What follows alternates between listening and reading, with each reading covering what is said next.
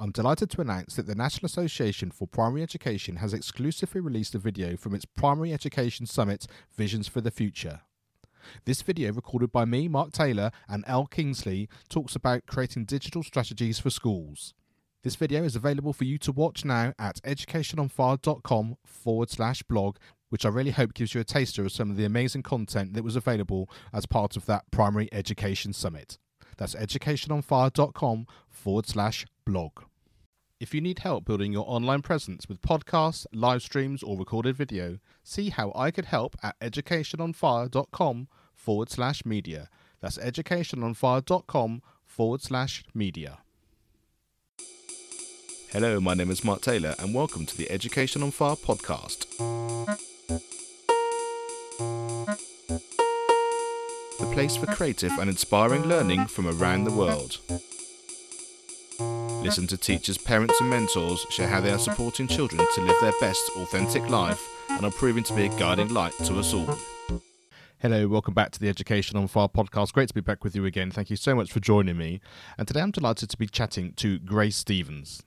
Now, Grace, a former corporate girl, quit her VP life to pursue her dream job as a public school teacher.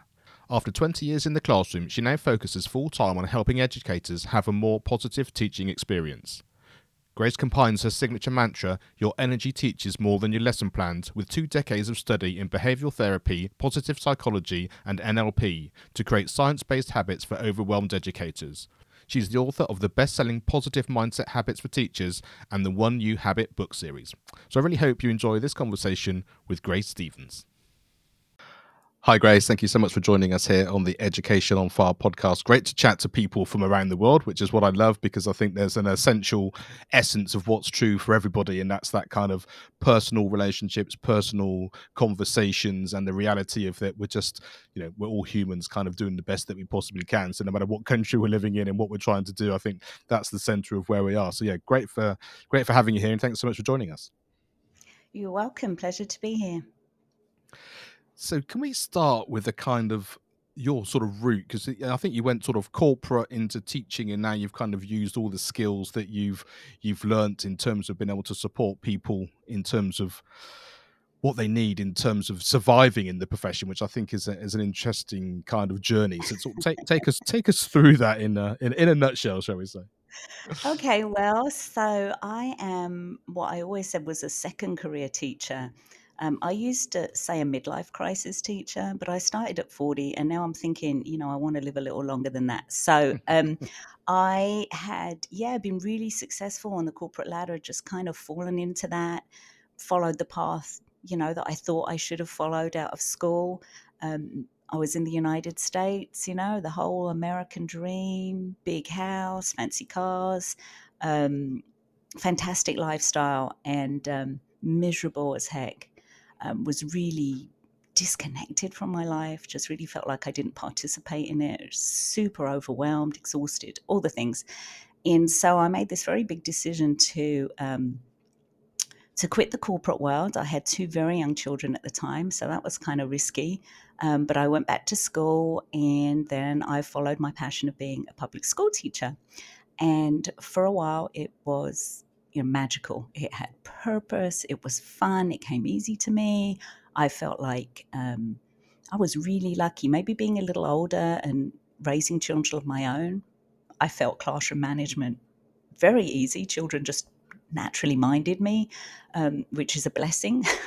And it was all going really well until, it wasn't. I found myself stressed again, overwhelmed, lack of boundaries, no work-life balance, like right where I had been before, except this time making, 30% of what I was making before.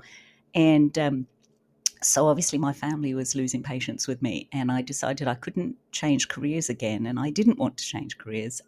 But I needed to change me and like my outlook and how I perceive things, and take back control of creating a joyful experience for myself and my students. And so I ended up doing a deep dive in all things positive psychology, neurolinguistic programming, cognitive behavioral therapy, just for myself really, and got myself sorted. And then a lot of teachers commented, gosh, especially when I taught in a small school, we essentially had the same kids, the same administrator, the same parents, yet my experience was very different from other teachers' experience. And so a lot of people would ask me about that. And so in the end, I ended up writing a book about it, Positive Mindset Habits for Teachers. And that seemed to resonate with a lot of people.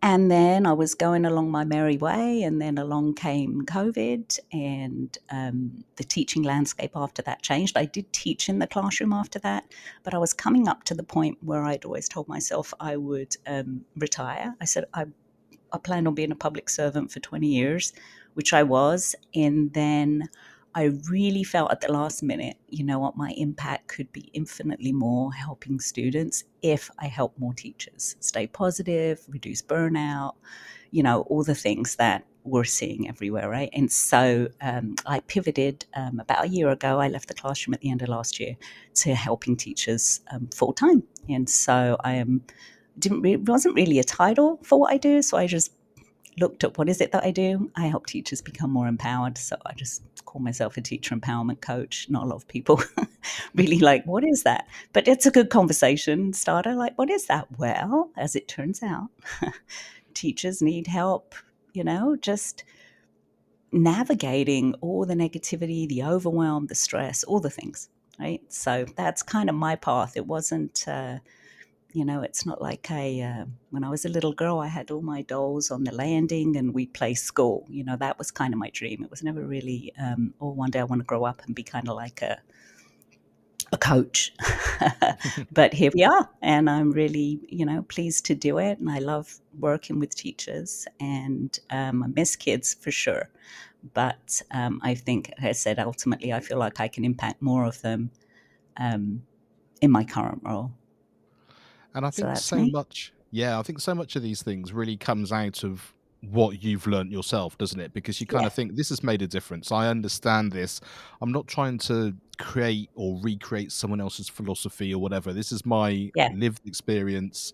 I know it works for me, and I just want to share it. And of course, the more people you share it with, the more people you talk to, the more communities you're in that particular world, the more you realize actually, yes, this is at the heart of it is going to make a difference to so many people. And then, like I say, it takes on a life of its own, and it seems like it's done that in a very natural way.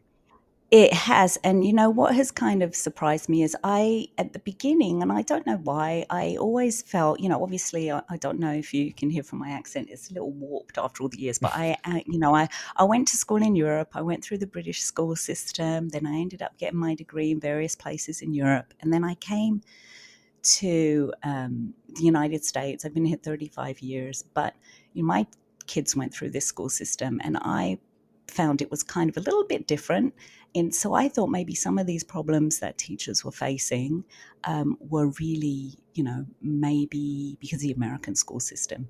But then when I started, writing this book, and people all over the world buying it and signing up to, mailing list or whatever, like I've got people from 5 continents, 6 continents, in fact. Like it seems like it's universal. It's not a uniquely American problem that teachers are overwhelmed and stressed. And I mean, we have some unique challenges other countries don't have, but the whole vibe of teachers just being worn out and giving and giving and giving, like kind of lack of boundaries, basically, let's just say. It's kind of a universal thing, and it's a mythology that's built around teaching, right? That it's a calling almost, right? Oh, it's a calling. You can be passionate about it, but it doesn't need to be your whole life, and it's not productive if it is your whole life. If you have no identity or time outside of teaching, it doesn't make you a particularly good teacher. So that's kind of what has been a little surprising to me, that it is a universal issue. And I think one of the real kind of highlights of exactly what you're talking about there in terms of the calling, and it's all about everyone else's children, I always find it's true at Christmas time, when it's that kind of, you can't go to your own child's nativity or school play because you have to be Yeah. at work doing it for everybody else's, which is like the highlight of the year and the chance to kind of really showcase what we're Yeah. doing. And but that comes first, and that that has to be wrong in purely, It like is. you said, if you can't give yourself what you need personally, professionally, emotionally, then of course you're on a sort of a downward spiral, really. You are. And I find that really, that's kind of like this teacher guilt, and I've been there. I said, when I became a parent, when I became a teacher, I had two young children at home. And very soon after that, I became a single parent. And it was shocking, the guilt I had that when I came home, I wasn't as patient and as present with my own kids as I needed to be and wanted to be, because 38 of other people's children's had worn me out, right? And so yeah, I remember my daughter was graduating high school, and at that time she already had a driver's license, she already drove herself to school, all the things. And they had a field trip, and she was taking a marine biology class. It was out to some beach, whatever. And she said, "Mom, will you chaperone the field trip?" What do I need to chaperone for? You can drive yourself and your friends, right? And she looked at me and she said, "Do you know you've never been on a field trip with me? And, this is your last chance." I'm a senior in high school, and I felt so like gutted. I mean, she was right. Like all the Mother's Day teas that I put on for kids, but I didn't go to my son's own one. So yeah, it's like your example with the nativity, like all the field trips, all the excursions. I don't know what you would call them there, but we call them field trips, right? Where the kids Yeah, go off campus and do something fun, which is the stuff they all remember, right? And yeah, like I had never been to any of hers, so I was happy to report that I did, get myself together, get us up, and took her on that field trip, and we had a great time. And probably took way too many photos. I was compensating for all the 18 years of field trips I hadn't been on. Like, Mom, not another photo. But yeah, it is. I mean, that is something that wears on parents, especially. But even if you don't have young kids at home, sometimes the people in our lives don't get the best of us, right? When we're just so exhausted, teaching is draining. There's no yeah, way around it. absolutely. And you sort of touched on a really important factor there, that the education system specifically does have sort of issues which are in other businesses and other sectors, but sort of are sometimes unique as well in terms of the culture as well as sort of the practical things that happen within the school. So for those people that aren't able to get out of teaching or don't want to get out of teaching, want to continue in that role, but want to change that lifestyle and have those boundaries, what's the starting point? Is it taking a step back? Is it a thought process? Is it getting involved in a course and getting that support that you need? Well, it can be a lot of things, but it always starts with mindset. And that's why my book, is mindset habits. Like, yeah, there are things you can do. Of course, there are, tools you can use to help you figure out where you're out of balance, tools you can use, inventory surveys I've made to figure out where you maybe have some blind spots with setting boundaries or whatever. So there are, skills that you can learn, but it does start with mindset. And the first mindset is really to believe that it can be different, that you need to believe that you can create your own narrative, that your experience doesn't need to be the same as everybody else's experience. You can make your own experience. And I managed to prove that for myself. And really to understand that, and it sounds like such a cliche, that, self-care isn't selfish, right? You can't pour from an empty cup. So I have a framework that most of my work falls into. It's 4 steps. I call it the ECHO framework, because we're teachers, we love our acronyms, and what we put out comes back. But the E stands for your energy. So I have a very big foundational piece is your energy teaches more than your lesson plans, right? We put so much time into, organizing the classroom, organizing the curriculum. But if you show up exhausted, frustrated, resentful, you'd have done better to be half as organized in the curriculum department, which, we have books for that, right? Mhm. And show up passionate and excited and having energy to support students, right? So that's the E. The C is control what you can control, right? There's so much out there. You just get dragged into the vortex of how negative it is, but focus on the things you can control. The H part of the ECHO framework is happiness can be synthesized. And that's where I spent a lot of my own work researching, coming up with habits, practicing, understanding that yes, we can all have a predisposition for being, a glass half full or a glass half empty person. But there's a lot of things that you can do, just like you can, just like intelligence isn't fixed, right? The whole idea of growth mindset, neither is your happiness set point. It's not fixed. You can create new neural pathways with habits. Okay, so there's that part. And then the last part, the O, is other people's experience doesn't need to be your experience. So it starts with intentionality. It starts with mindset. Like, the most productive thing I can do for my students, for my family, for the world is be showing up as my best self. And the things that I need to do that are, yes, setting boundaries, learning, getting comfortable, saying no to all the extra things put on us, learning that, there is no perfect equation for balance. There's no perfect planner out there or 3-step program. Like, something has to give. You can't get it all done. So what is your kind of process or your plan for intentionally not doing things, right? How do you prioritize? You can't do them all. We have this whole, this whole thing like, oh, keep all the plates spinning or keep all the balls in the air. Well, I look at it a more productive way than trying to keep all the balls in the air, where you're going to inevitably drop something, is look at balls as either glass or rubber. Right? It's the glass ones got to stay in the air. The rubber ones you can drop and they can roll away and you can pick them up later, or they roll into the curb and they weren't that important anyway.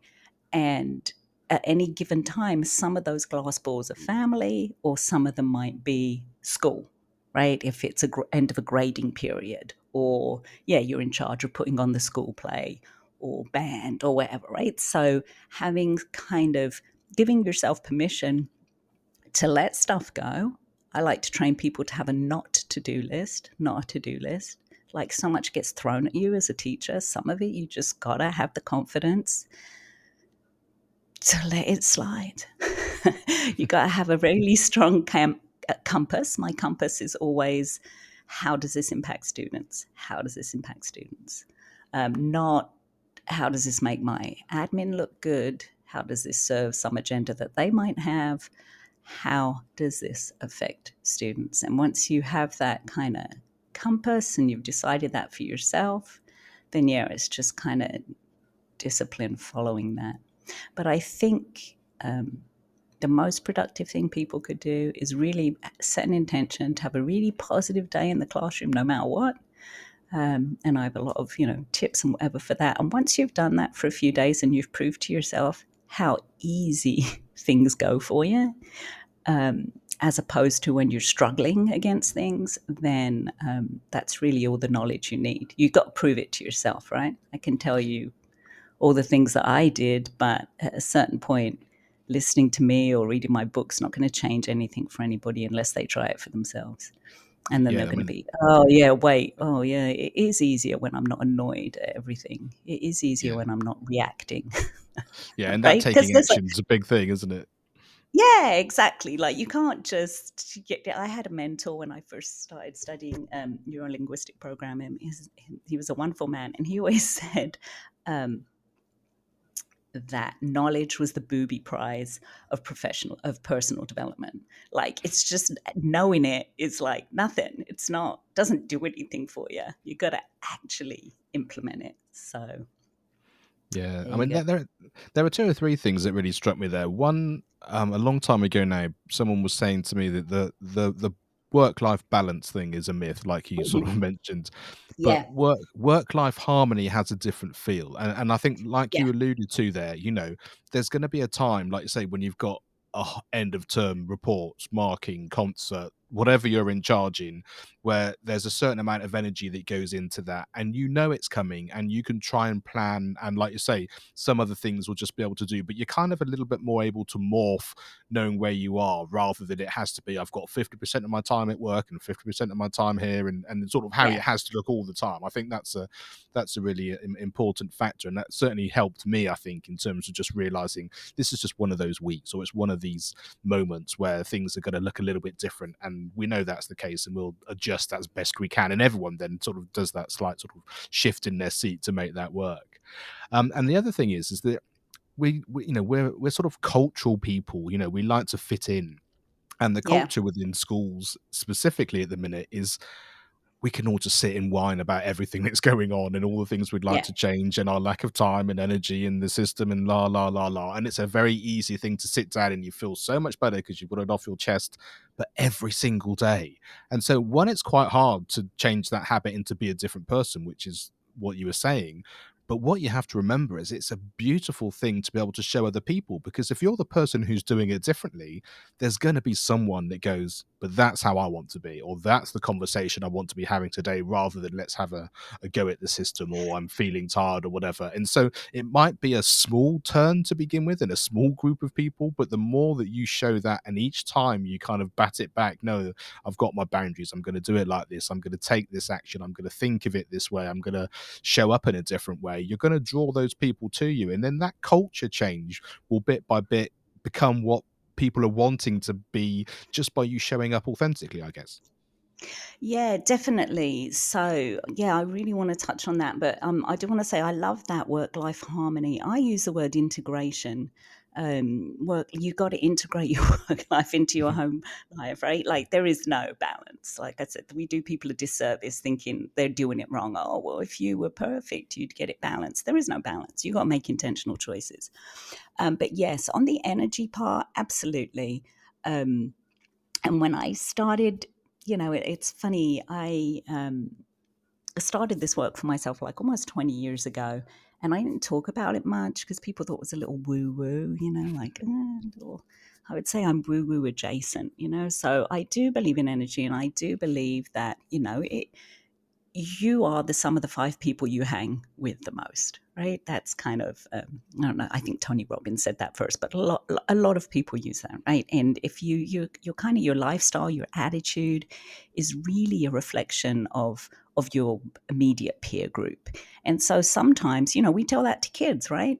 When I do their their little graduation when they go off to high school, I always tell them like, mind who you hang with, right? If you mind who you hang with, because that's kind of what's going to happen to you, right? If you hang out with the kids smoking weed in the bathroom, that's the kid you're going to be. If you hang out with the athletes, right? It's the same for adults too. And I feel like there are so many problems in education, and I'm not about toxic positivity, which is just, let's say the gas tank is on empty and you just put a smiley face sticker on it. I mean, that's not going to do anything, right? So I'm not one of those people who's like, yeah, positive vibes only. That's kind of invalidating to people, right? There are a lot of issues, so many, and people need to feel validated.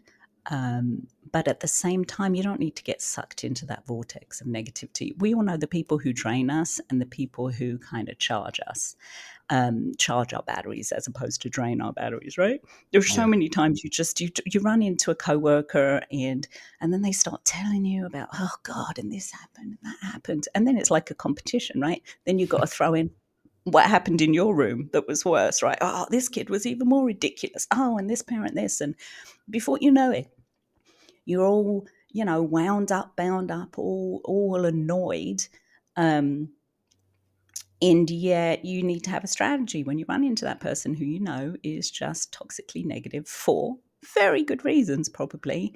Validate, like, oh my gosh, yeah, that sounds hard. Oh, I'm sorry that's happening. And then you got to bounce. You just got to just get out of there quickly. You know what? Hey, I hope your day turns around.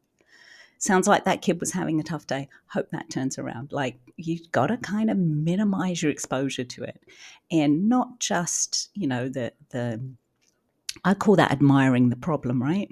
I mean, there is a point where you need to vent with, a trusted person who you trust on campus. But yeah, where everybody's standing around the water cooler or the coffee pot and just complaining, yeah, I call that admiring the problem. That's not particularly helpful to anybody. We know the problems are there, acknowledge them, and then it's very disempowering. Like ask empowering questions. Given this, how can I do this? Given that, how can I do whatever? So that's one thing. But I do have to say, it was perhaps the greatest compliment I have ever had.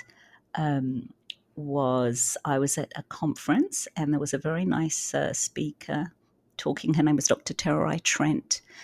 She had written a book. She'd been on Oprah, and just a lovely lady. And she had created some curriculum, and we were going. There was, I don't know, maybe 300 teachers there going to evaluate it and whatever. So it came to lunch, and she just walked up to me. We'd had some interaction in a small group, and she said, "Can I sit with you and have lunch?" And I said, "Yes." And we were sitting there and we were laughing. We were having this wonderful time. And she was from Ghana. And so, from the outside looked like she had a very strong accent. And it didn't immediately look like, what would these two people have in common? And somebody came to me and said, "Well, how do you know her?" And I said, "Oh, no, I don't know her." And she was like, "But you were having lunch together and you're laughing, whatever." And another coworker of mine said, "Oh, you don't understand. Everybody with the same energy gravitates towards her." And it was like the most beautiful thing anybody had ever said. But it's exactly what you just said. It's true. You've got to be a little revolution of one. You've got to be determined to do it differently. And then the people who are of the same mindset will kind of gravitate towards you, and that's how you change culture. Yeah, really, really, really great stuff. And I loved what you said about it's almost like nipping in the bud sometimes, isn't it? When Yeah, someone's talking about a certain thing and you're able just to say, "Oh, but that must mean they were, like you said, they were having a bad day, or I can see yeah, this they're and I having a can bad see day. that." And it really changes. It sort of kind of almost sort of puts a brick wall up that says, your energy can stop there because I'm sort of I'm seeing it from a different place, and it's a real wake up call. I think in a really positive way, because you're not demeaning what they're saying. You're Yeah, not trying to stop them from doing what they need to do. You're just suddenly sort of putting a mirror on what they're doing, and also then deflecting it or reflecting it in a slightly different way. And I find that's a really powerful thing, I think.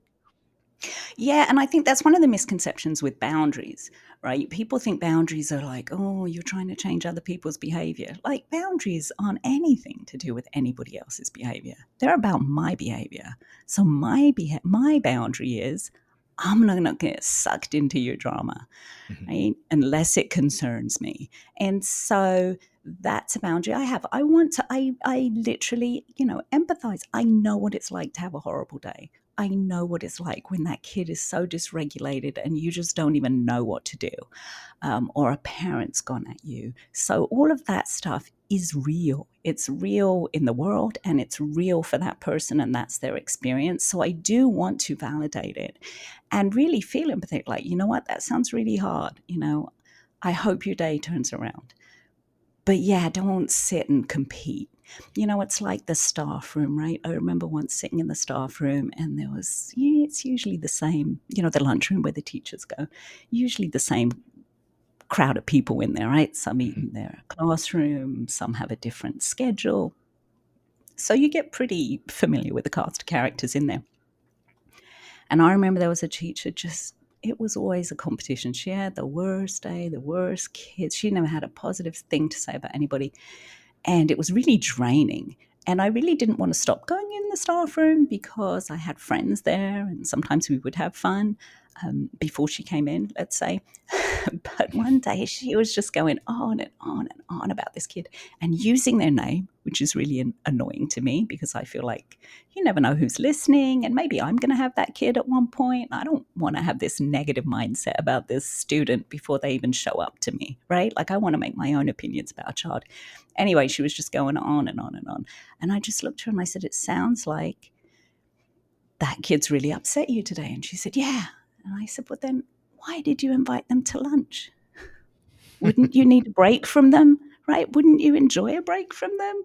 Like, why, they're sitting right here at this table with us. with you completely, that's absorbed your whole lunch. And so I think that was kind of, I probably, I think some people were like, oh, that was kind of direct. But, everybody's thinking it, nobody's saying it. Like, like, hey, take a break from the kid, leave them in the classroom. Don't mentally carry them around with you. Don't take them home. Don't, that's part of setting a boundary. Right? So it's about your behavior. It's not about somebody else's behavior. You can't change other people's behavior. I mean, come on now. We're all old enough to know that, right? But you can change your behavior. And that's where the boundaries piece comes in. How do I set boundaries for myself as far as how much negativity? Like for me, a deal breaker, I'm never going to sit in a staff room and let somebody say a joke about, just something that's inappropriate, right? I'm probably going to call the person on it, hopefully in a kind way, but just let it know, like, that's not okay to say around me. Like, I don't appreciate that kind of thing. So how much am I going to put up with? Yes, with extra requests. I'm going to decide how much time is reasonable. I mean, I'm never going to be a teacher that says just work your contract hours. That's unrealistic, I believe. But in the United States, I'm sure it's the same other places, the average teacher works 15 hours a week overtime for free. That's an insane amount. That's 13 weeks a year that we donate to the school system. So if I can go from 15 down to 5 extra hours a week and make sure that those extra hours I do are things I'm passionate about, like for me, it was always going to be science or tutoring or something that involved kids. For other people, they're done with kids at the end of the day. They want to be on a curriculum committee, good for them. Do the things that makes you passionate. But, you've got to put boundaries on your space. How do I not bring work home with me, even if we do an excellent job of leaving our papers on our desk? Emotionally, that kind of student trauma or vicarious trauma or drama that's happened during the day, do we drag that home? Do we, is that what my family sits down to at dinner? It's a lot of things. Boundary setting is about, but it's like I said, one of the misconceptions is that it's about, oh, I can't do that. That's what I hear teachers tell me. Oh, in my school district, it won't fly. Like it's not about other people in your district. It's about yourself and what you are intentional about. Yeah, that's exactly it, isn't it? And like you say, and often people don't know until they know. So by, like, say, calling someone out on what they're saying, Yeah. or an ongoing habit that's affecting you or affecting the people around, if they don't know, they don't know. So, like I say, being kind about it and doing it in the best possible way, Yeah, or even is just saying, important. yeah, you don't need to be hostile about it. Sometimes I'll just say to somebody like, oh, I don't understand. Why is that funny? And then they'll catch themselves because they don't want Yeah, to say, oh, because I'm insinuating that this, right? So yeah, that's a delicate way of doing it. I just play yeah, dumb. Like, oh God, I didn't get it. Why is that funny? And then people get the hint, right? So you don't have to, be really known as the direct person. That's not our style, right? A lot of teachers we're people pleasers. yeah, We're conflict avoidant. As a general rule, we are conflict avoidant.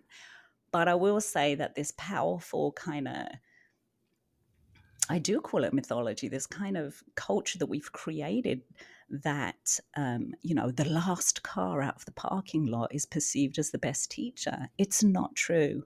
It's not true that the teacher who works the most hours, who gives the most to her kids, is on every committee and all these things. That doesn't necessarily make you the better teacher.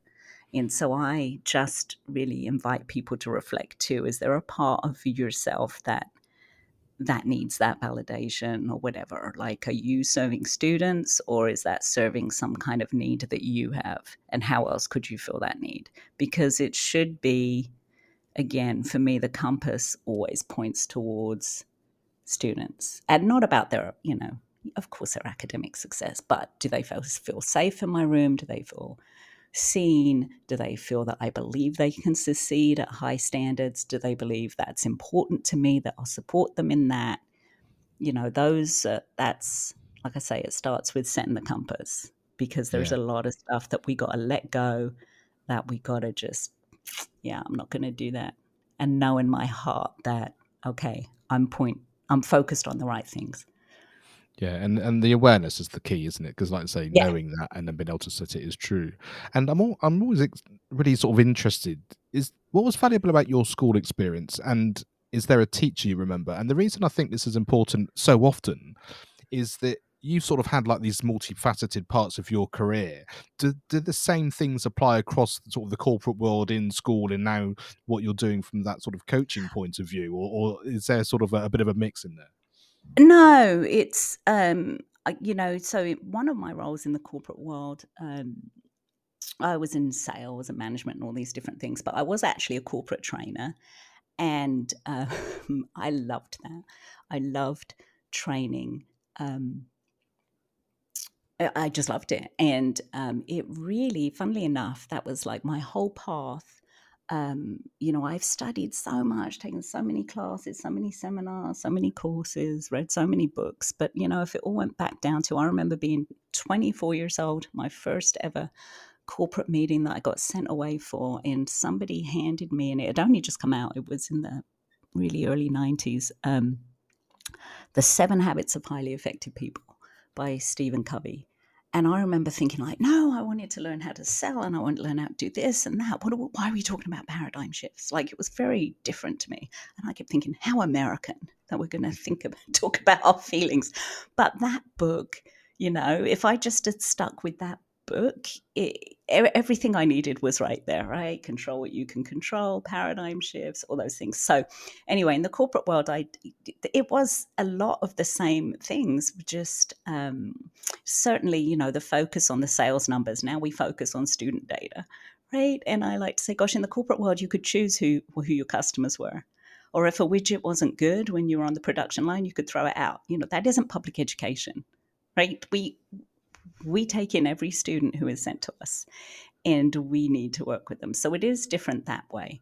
Um, but yeah, if I look at my own schooling, which was, shockingly long ago, um, my favorite teacher was my second grade teacher, Mrs. Brown, and she loved teaching. You could just tell we had fun. She taught us poetry. She was ready to be kind of goofy.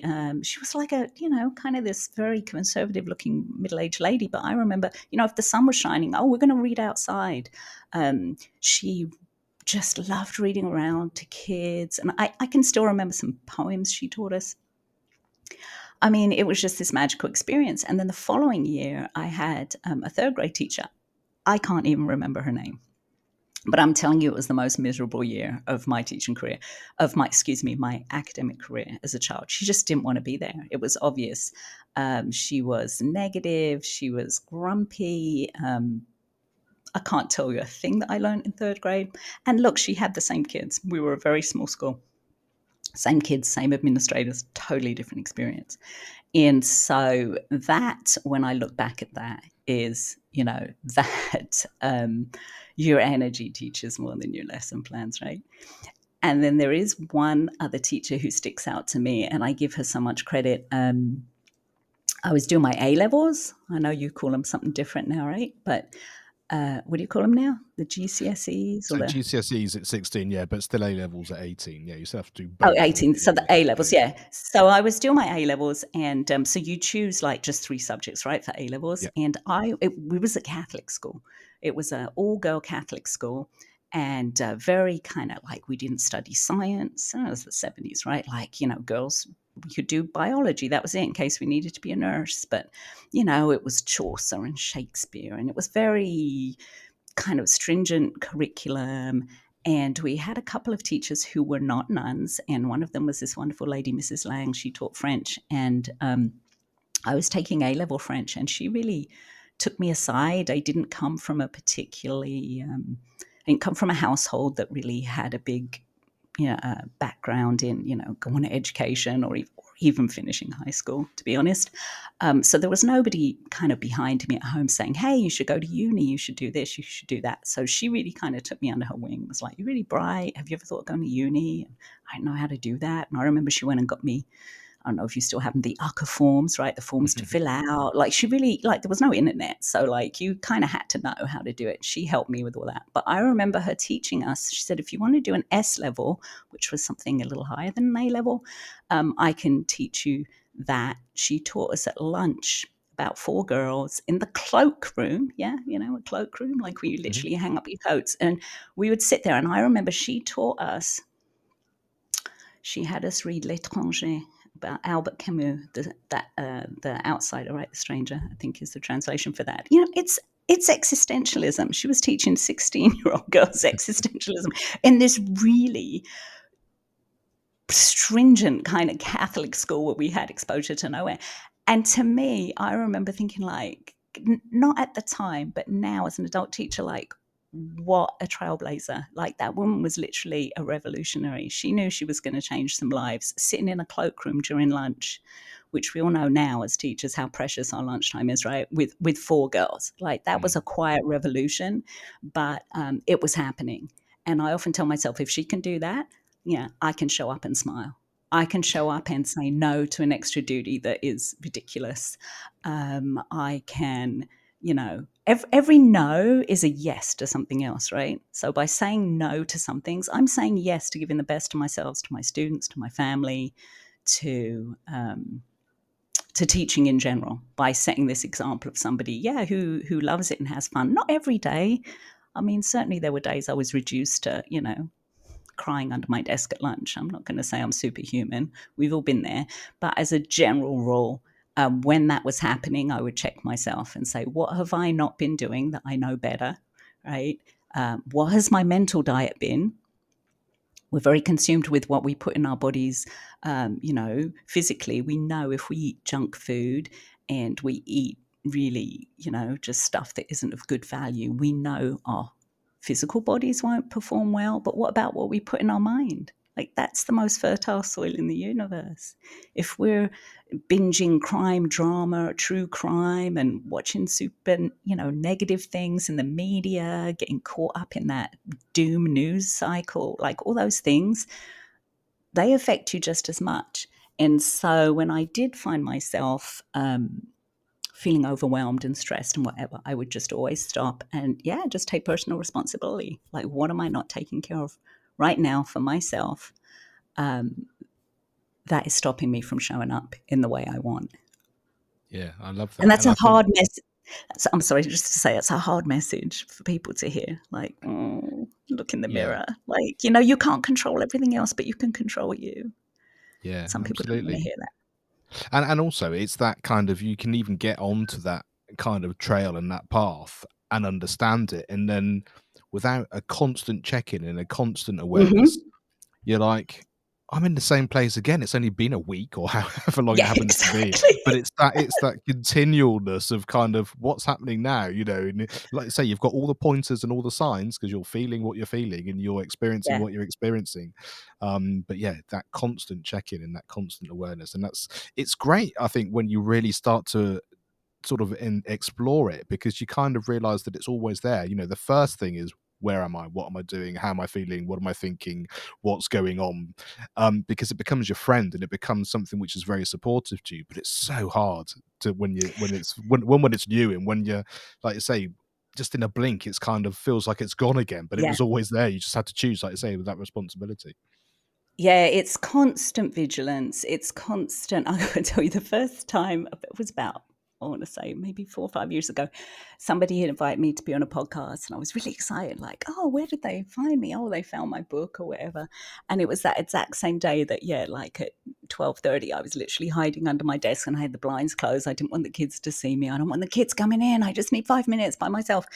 And of course, like talk about imposter syndrome, like, oh my God, somebody, you know, my brand, as it were, like it's positive, you know, and I'm like hiding under the desk and just checking myself, like, how did we get here, honey? And it gets easier and shorter, right? Like it, you know, I'm in the weeds kind of a much shorter amount of time now before I check myself and say, wait a minute, what's going on here? And I always, the thing that's really been helpful for me in so many things. I am somebody who actually my whole life has struggled with severe anxiety and intermittent depression, and had not had the words for that, right? Didn't grow up in that kind of culture where it was discussed. But one of the things that really helped me with that and with all these other things was really just taking on the role of, the observer or the scientist. When I see myself spiraling, I can feel getting tight in my chest. I try, and after years of practice, I am able to kind of step outside of myself and be like, that's curious. What's going on with that? Kind of taking out my self-judgment from that and just looking at it and being like, now, look, this is happening. You're feeling tightness here. You were short with that person. You kind of do this inventory, and I look at myself, from a scientific point of view, like let's investigate, or maybe like a detective, right? If that's more your style, what's been happening recently? What have you been doing? What have you been thinking? Who have you been hanging with? What can you control here? What empowering questions can you ask? And it gets easier, but it takes constant vigilance, and and then that's when you feel like a faker, right? Sometimes when I work with people and they're like, oh, you talk about this stuff, and then I saw you get irritated with someone yesterday. Well, I'm not saying no, I'm not saying people have to show up superhuman. We're human. Allow ourselves some grace. But when you extend grace to yourself, extend grace to others. Here's where it starts. You got to assume that everybody's doing the best they can with the skills they got in the situation they find themselves in. If you can even start there, your life has already changed. Yeah, and right? you need to see all of those elements, don't you? Because, like you say, each one of those might be different in terms of where they are on any given day and what you can acknowledge from that point of view. Yeah, exactly. What was the best piece of advice you've ever been given, or indeed, what advice would you give yourself now, maybe as a younger Grace looking back? Looking back, I would definitely say, because I do reflect on this, I have wisdom. I appreciate that. The gifts that come with age are, wisdom, perspective, patience. But I wish I'd known this earlier. And I think, a lot of it unpacking has to do with, with my childhood and the way I was raised, whatever. But I came across a quote by Albert Einstein that really kind of encapsulated it for me. And that was, the biggest decision we have to make in life is whether we think we live in a friendly or hostile universe. And that for me is the crux of it all. First, like I just said, do we believe people are essentially good, doing the best they can, or do we not? So that's going to affect your mindset.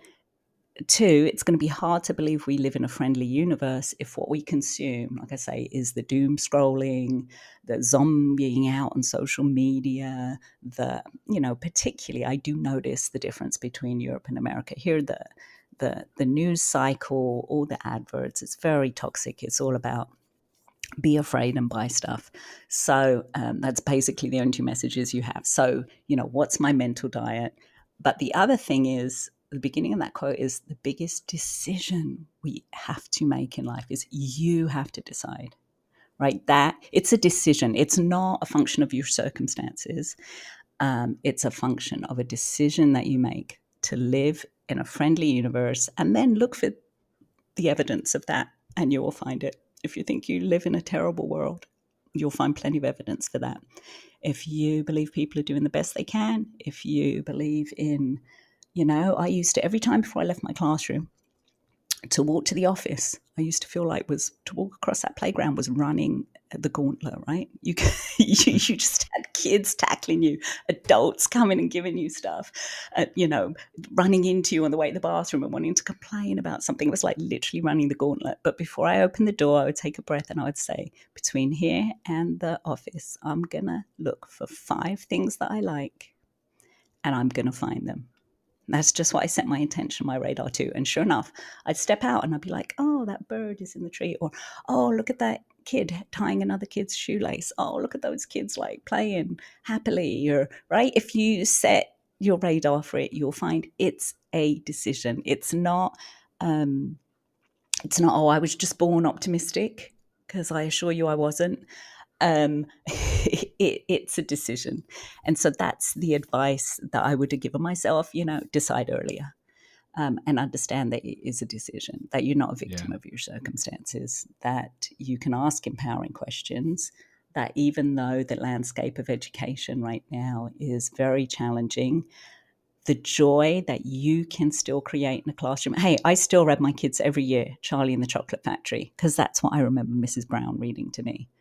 And I would declare a Willy Wonka day. I would show up dressed as an Oompa Loompa. And I'm telling you, I would tell those kids, okay, convince Mr. Wonka to produce your candy. That was the best persuasive writing I saw out of the kids all year. Like, you can still make it fun. You can still make it magical. You can still build a child up. The things that really matter, you can still teach kids to love learning. So that's what I would have told myself, that it's a decision. Yeah, so powerful, so powerful. Is there a resource you'd like to share? This can be personal or professional, but anything from a podcast, a book, a video, film, song, anything which has had Yeah. an impact. Like I said, I feel like, I've written like 8 books by now. I've done all kinds of things, but I would say, if somebody has never read the 7 Habits of Highly Effective People by Dr. Stephen Covey, hey, start there. It's everything you need. If you want something free, if you go to my website, which is gracestevens.com, that's Stevens with a V, /happy. So gracestevens.com/happy.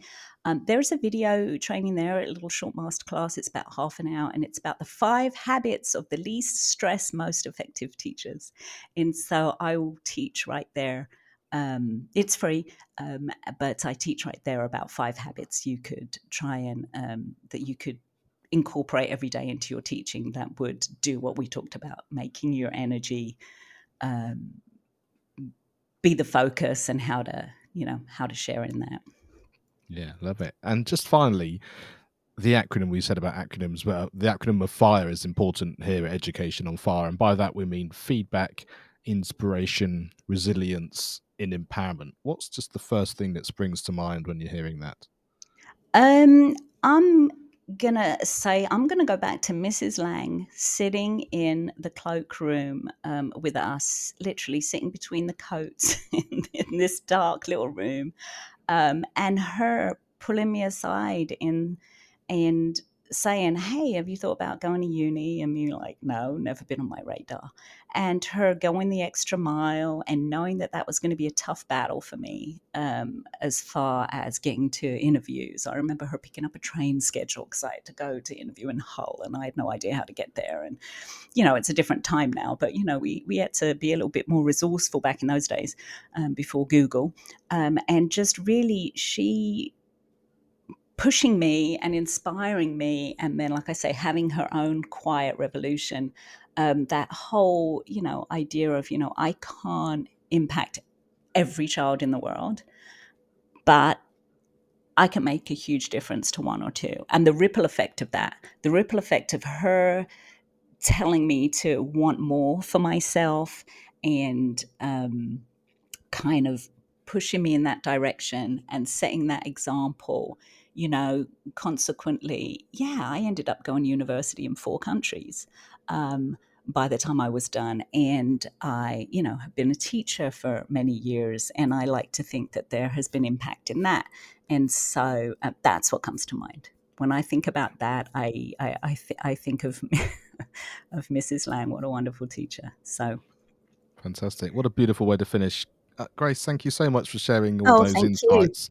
And it's been a real privilege to be able to chat it through. And I think, so many takeaways, but also so many important things for people to think about. But I think, a couple of those nuggets of personal responsibility, checking in, awareness, I think is just the starting point for all of those other things that you're helping with. Is just, it's an amazing message. Yeah. So thank you so much indeed. Thank you so much. I enjoyed it very much. And I love your mission and I love your podcast, and wish everybody continued success. Thank you for listening and being part of this wonderful community. With over 300 episodes, I've collated 20 resources from guests that have been on the show to help you in your educational journey and those of you involved with young people. Just go to educationonfire.com and you can sign up on the homepage. Thanks for listening to the Education on Fire podcast. For more information of each episode and to get in touch, go to educationonfire.com. Education is not the filling of a pail, but the lighting of a fire.